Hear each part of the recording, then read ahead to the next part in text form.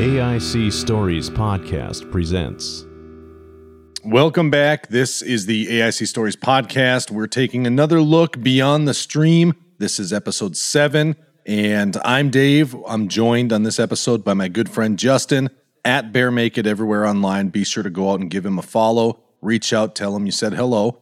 And today we're going to be talking about episode 6 of the Netflix original series Archive 81. It's an episode titled The Circle, and it's an interesting conversation. Some interesting looks, an interesting little twist in this episode. But before we get out of here, make sure if you want to keep up with everything going on at AIC Stories, just simply visit AICstories.com. You'll find everything there.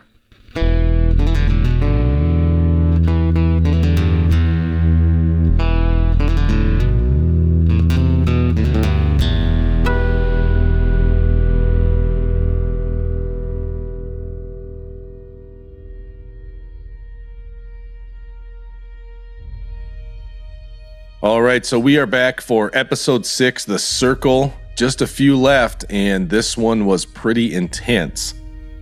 Joining me, as always, Justin is here.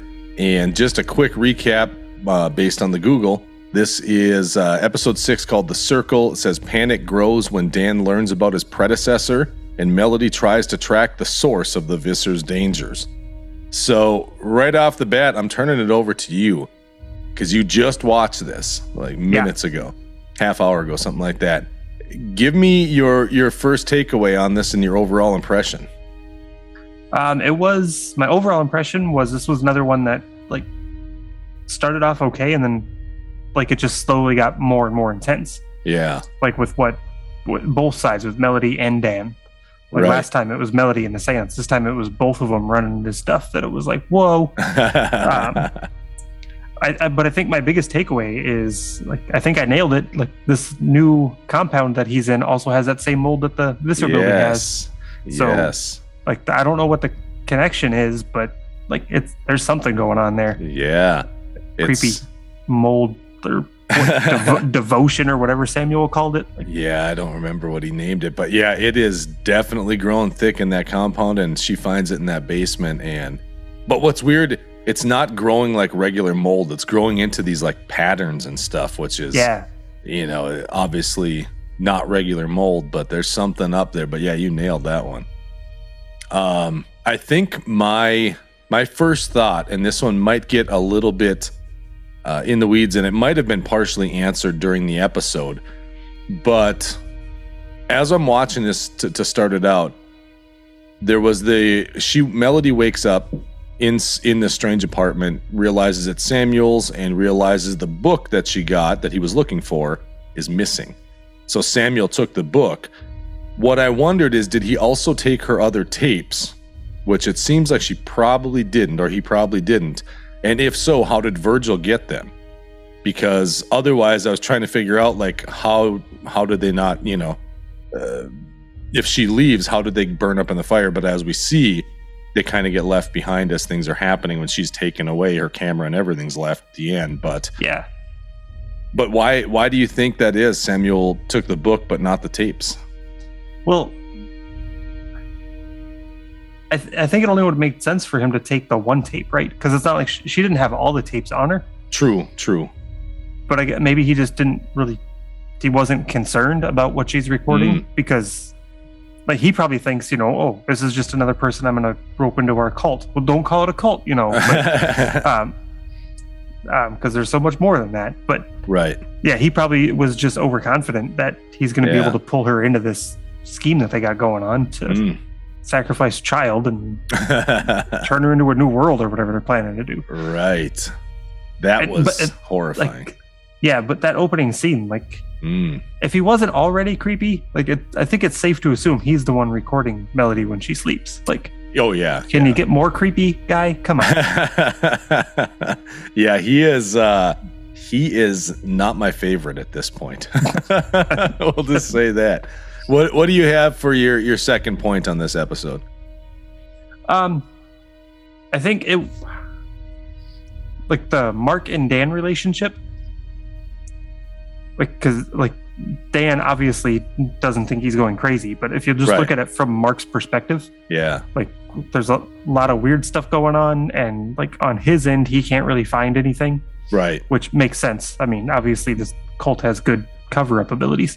Right. But just seeing Mark still, though, trying to help Dan by going back to Jill, who we finally meet, you know, the ex-girlfriend.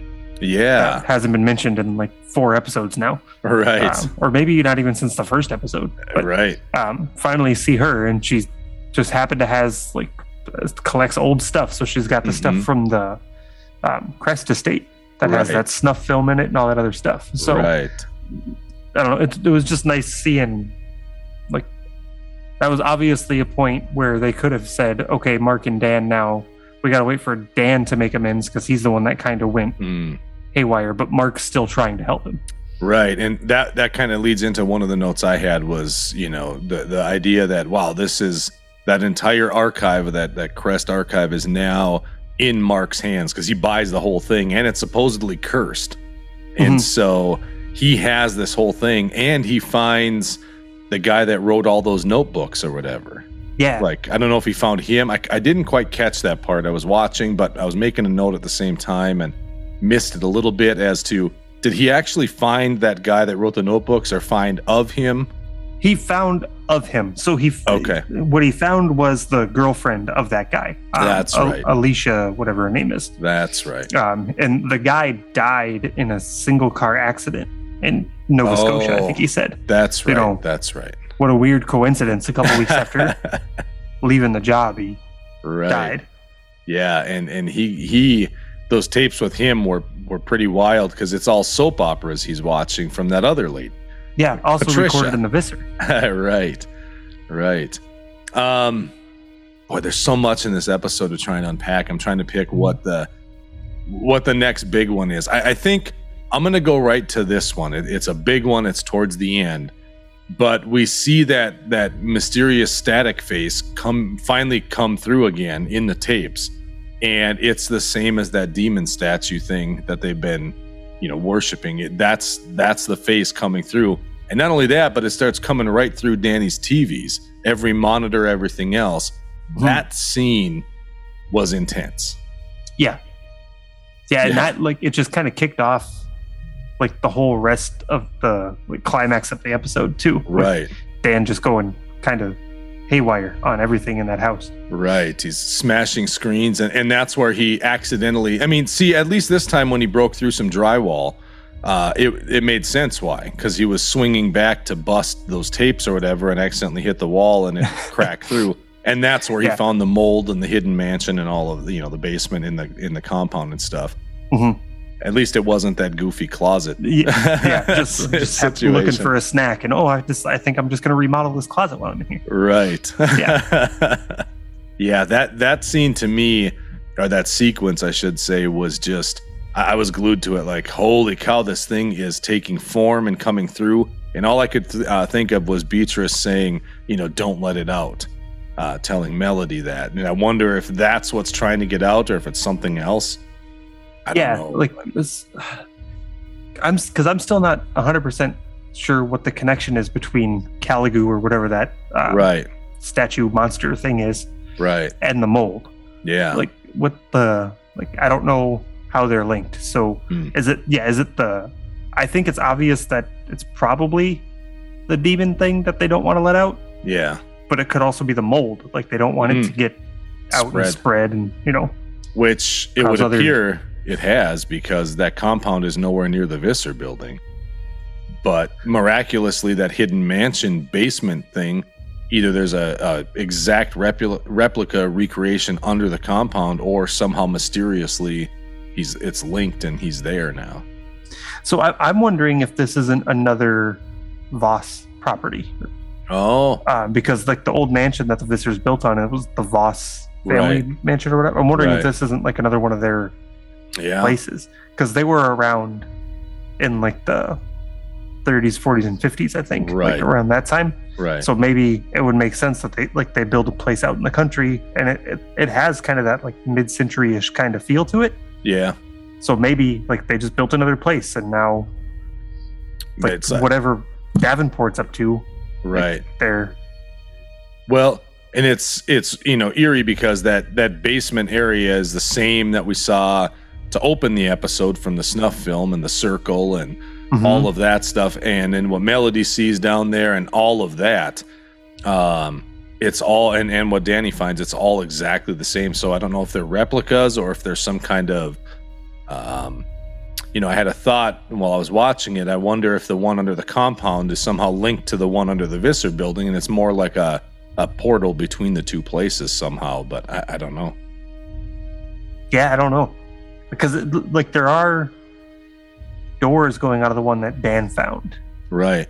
I guess I don't remember if the one that Samuel and Melody were in, if it was just a closed off room or if it had... I think there were doors in there too. There were doors there too, I think.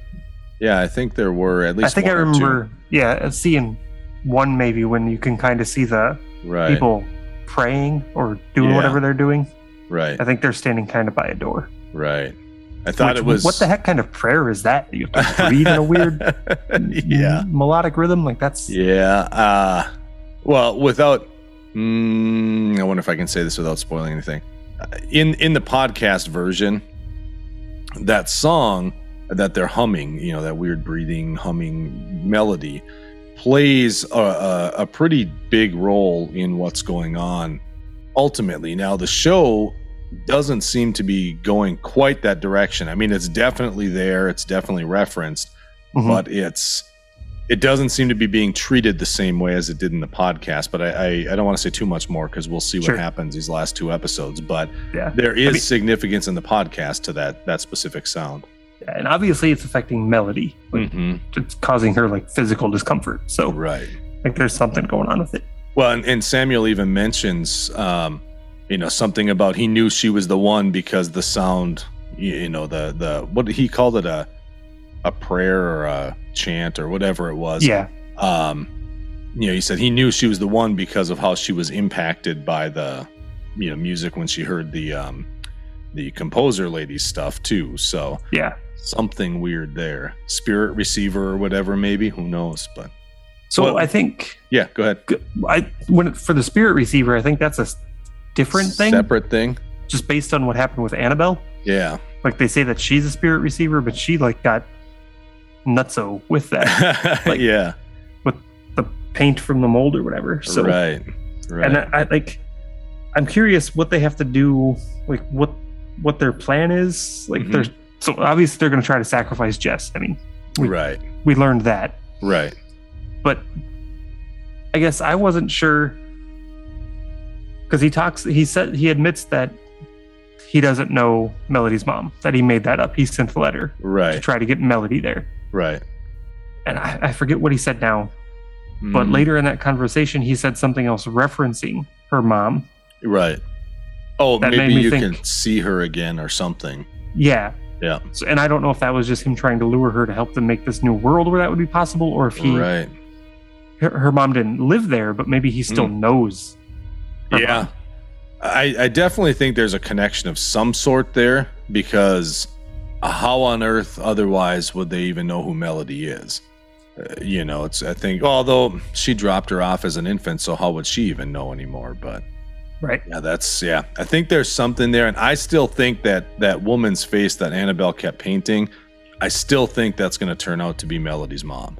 I think you're right with that one. Yeah, it's just, I mean, it's maybe it's too obvious, but that's where all the clues seem to be pointing. Yeah, and I think they're somehow going to make connection with wherever she's trapped, and that's going to be I don't know exactly what that's going to look like, but I don't know if Melody and her mom are going to get totally reunited, but I think there's at least going to be a connection there, to satisfy that.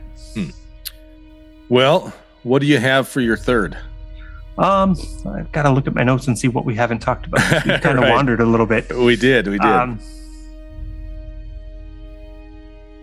Yeah, I don't know. I think we've covered pretty much everything that I had noted down. I've got one or two quick ones I can throw at you, just some observations. Number one, I thought it was interesting how they made, when he cracks open that VCR after it completely destroys that tape and finds a VCR full of mold, I thought it was kind of cool how the mold in there was sparkling just like the stuff in the air does when he talks to Melody. Oh, yeah. Just a small little thing I noticed. My other question, though, is there's something up with that. She was in a red coat previously. Now she wore a brown one in this one, but that maintenance woman on the compound, what does she know? Because she keeps popping up at just the right times, and it seems like she knows something. Yeah. And like what she said to Dan this time was almost like she was trying to look out for his best interests. Right. Trying to warn him. Just finish it and move on. Right. Like, Forget just get about out of it. here. Yeah. So I don't know how aligned she would be with Davenport at this time. Like, right. I wonder if he even knows she's there.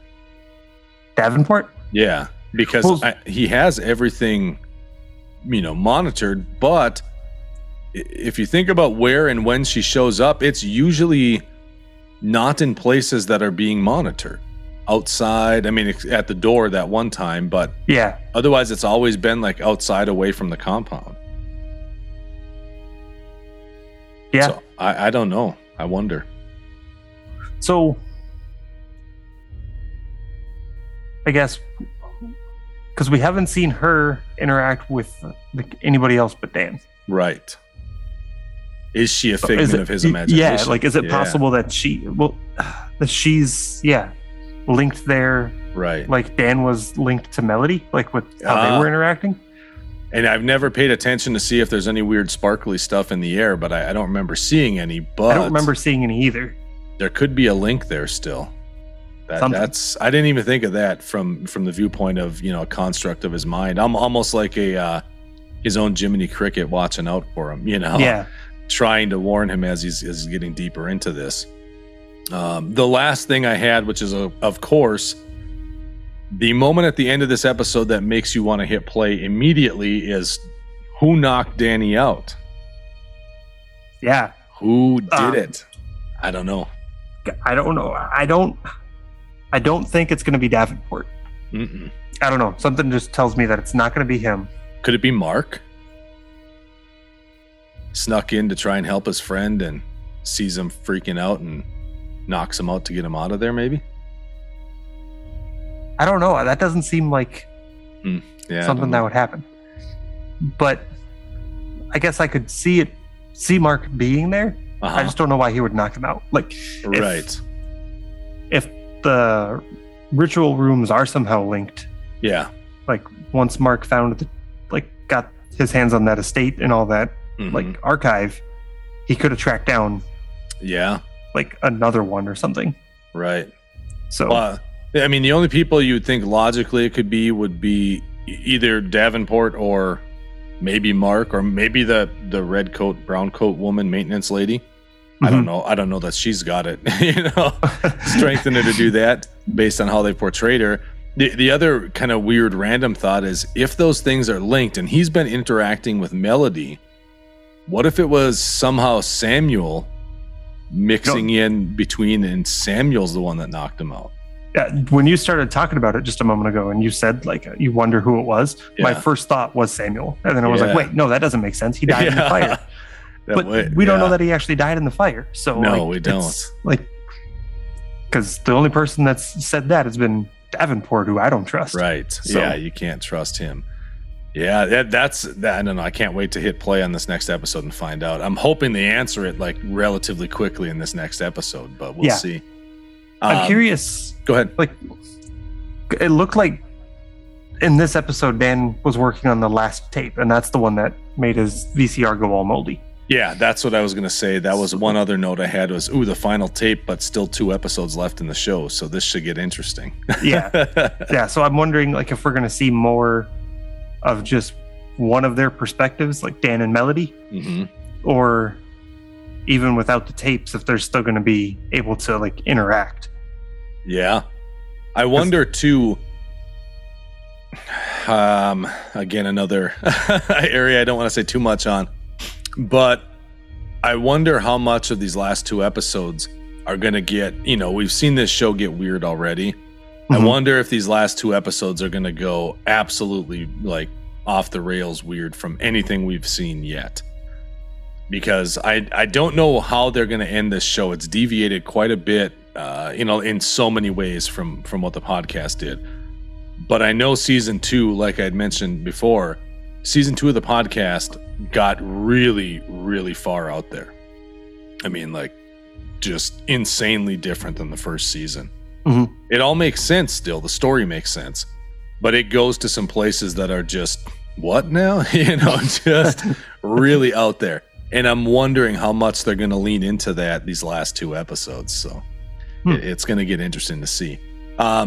Did you have any favorite or eye roll moments this episode? I had a little eye roll moment. Okay. Just more of a character decision. So, and again, like in the last episode, Melody just starts walking around on the 6th floor when she gets through that locked door. Like, why are you doing this? Right. And in this one, like, she goes downstairs where the mold or whatever is on the wall, and she just starts poking at it. It's like, what are you doing? You should, you shouldn't be touching this stuff. Like, that's what PPE is for. Gloves, a mask. And she was just there a small thing. She was there to collect a sample of it. So I know she got there and, was kind of startled by it and filming it and whatever else, again, with that amazing low light camera. Yeah. And at the same time, it's like, okay, you filmed it, get your sample and get out. And then when Samuel shows up, that was a little bit of an eye roll moment. Like, I guess it's kind of a typical horror film thing, but why are you following him into this little random room that he says, trust me, everything's okay? Yeah. Like, why? Go running the other way now. Yeah.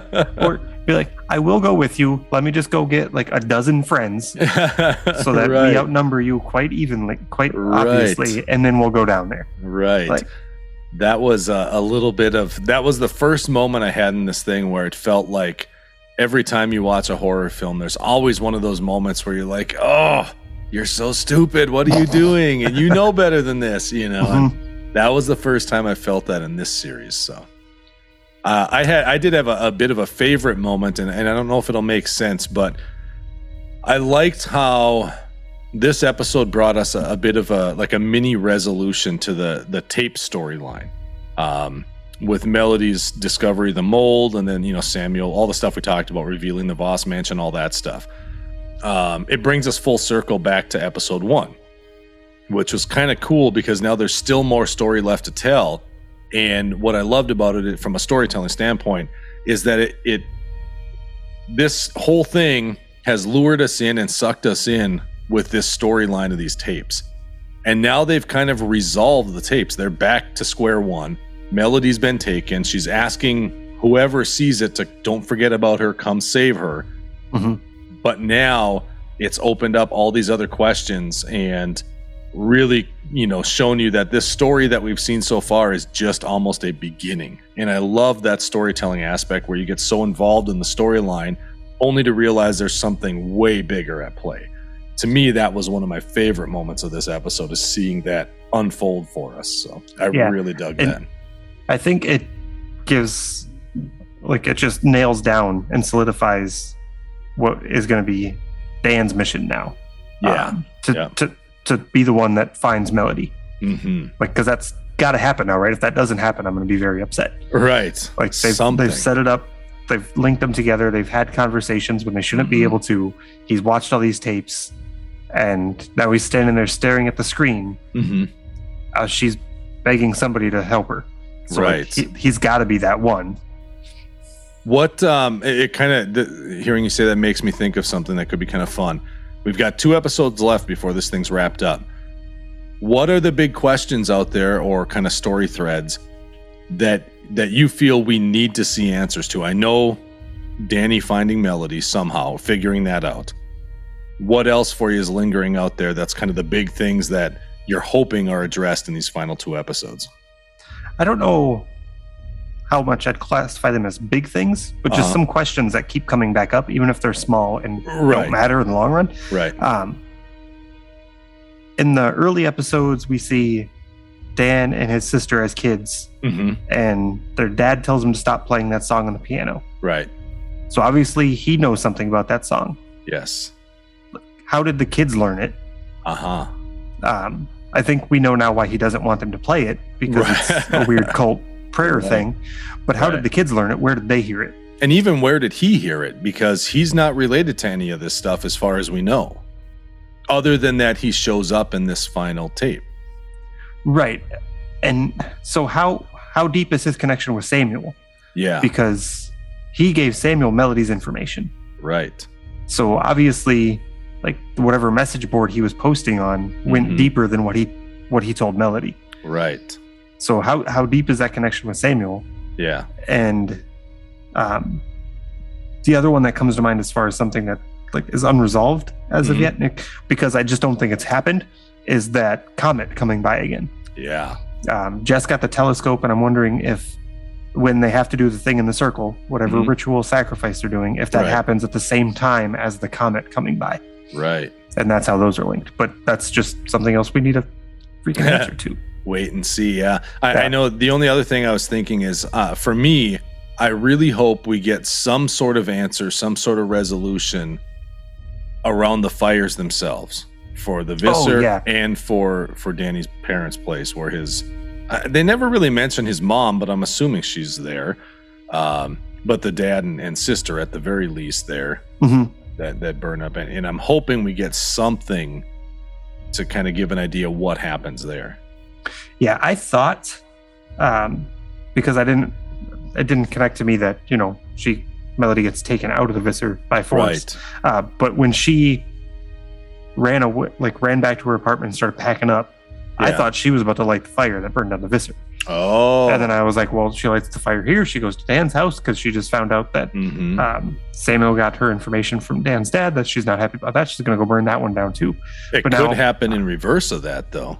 I guess, like, she could get out of wherever she is and then go do it. Unless he takes her to his house as they're leaving the Visser, because she's comfortable there, and he may say, just bring her to my house and I've got her files there, whatever, any story excuse. But maybe he takes her there first and then she burns it down escaping and comes back to the Visser and takes care of that too. But I don't know that would satisfy my need to know that. It just doesn't. It seems like a way too easy way out is to have her be the one behind the fires. Yeah, right. And this series has been anything but obvious with its storylines. There are some that you've been like, we've kind of been like, okay, yeah, there is that connection. But at the same time, I don't know about you, but I feel like there is still a massive twist or two that is, bombs of some sort that are going to get dropped on us in these last 2 episodes. So yeah, I think whoever punched Dan is going to be the first one. Because we talked about quite a few people. It wouldn't surprise me at all if it's somebody totally different. Yeah, I'm interested to see as this episode goes up, and if people are watching along, if don't spoil it, don't be a jerk. But if you're watching along with us and at the same time are making guesses, I'd love to hear who you guys think it was that knocked Danny out at the end. That'd be fun to see, and see, kind of who the front runner is. If there's someone that we haven't even thought about, maybe it's someone we haven't even met yet.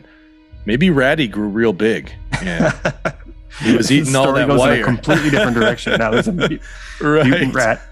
No, but it'd be cool to hear some thoughts on what you guys think happened there. So, I don't know, any other closing thoughts on this one before we jump out and go hit play on the next episode? No, I don't think so. It was another one where it was I just need to click that. Say I just did it on accident. Oh, I accidentally clicked next episode and I watched the next one. Right. But I didn't. I was good. I didn't either. It was super tempting, but I was like, okay, I know we're recording. Well, we were originally supposed to record this last night or whatever it was, and so I'd watched it right the night after we recorded last time. Doesn't matter, listeners don't care. But yeah, it was one of those things where I wanted to hit play. I'm like, nope, I know we're going to record this one, and then I can find out soon. So I held off. But yeah, it definitely is up there. The only other thought I had as we go out of here, that opening sequence where we get the black and white shot of the guy narrating the intro, I guess you'd say, to the circle. Yeah. All I could think was, I got to find a way to replicate that sound. I need to put a series out with that tone and that sound. That'd be so much fun. So, okay, I know exactly how you do it. Yeah. You get a time machine and you travel back to the 30s and just start making all your content. That's all. Yeah. Easy peasy. Easy. Yeah. So I think that's it. Let's get out of here. Go watch episode 7. Episode 7 is called The Ferryman. That looks interesting. It says the veil drops from a cursed film's origins. At the Voss Mansion in 1924, Iris recruits Rose for a blood ritual, and Dan knows he must find Annabelle. He's finding Annabelle now. Yeah.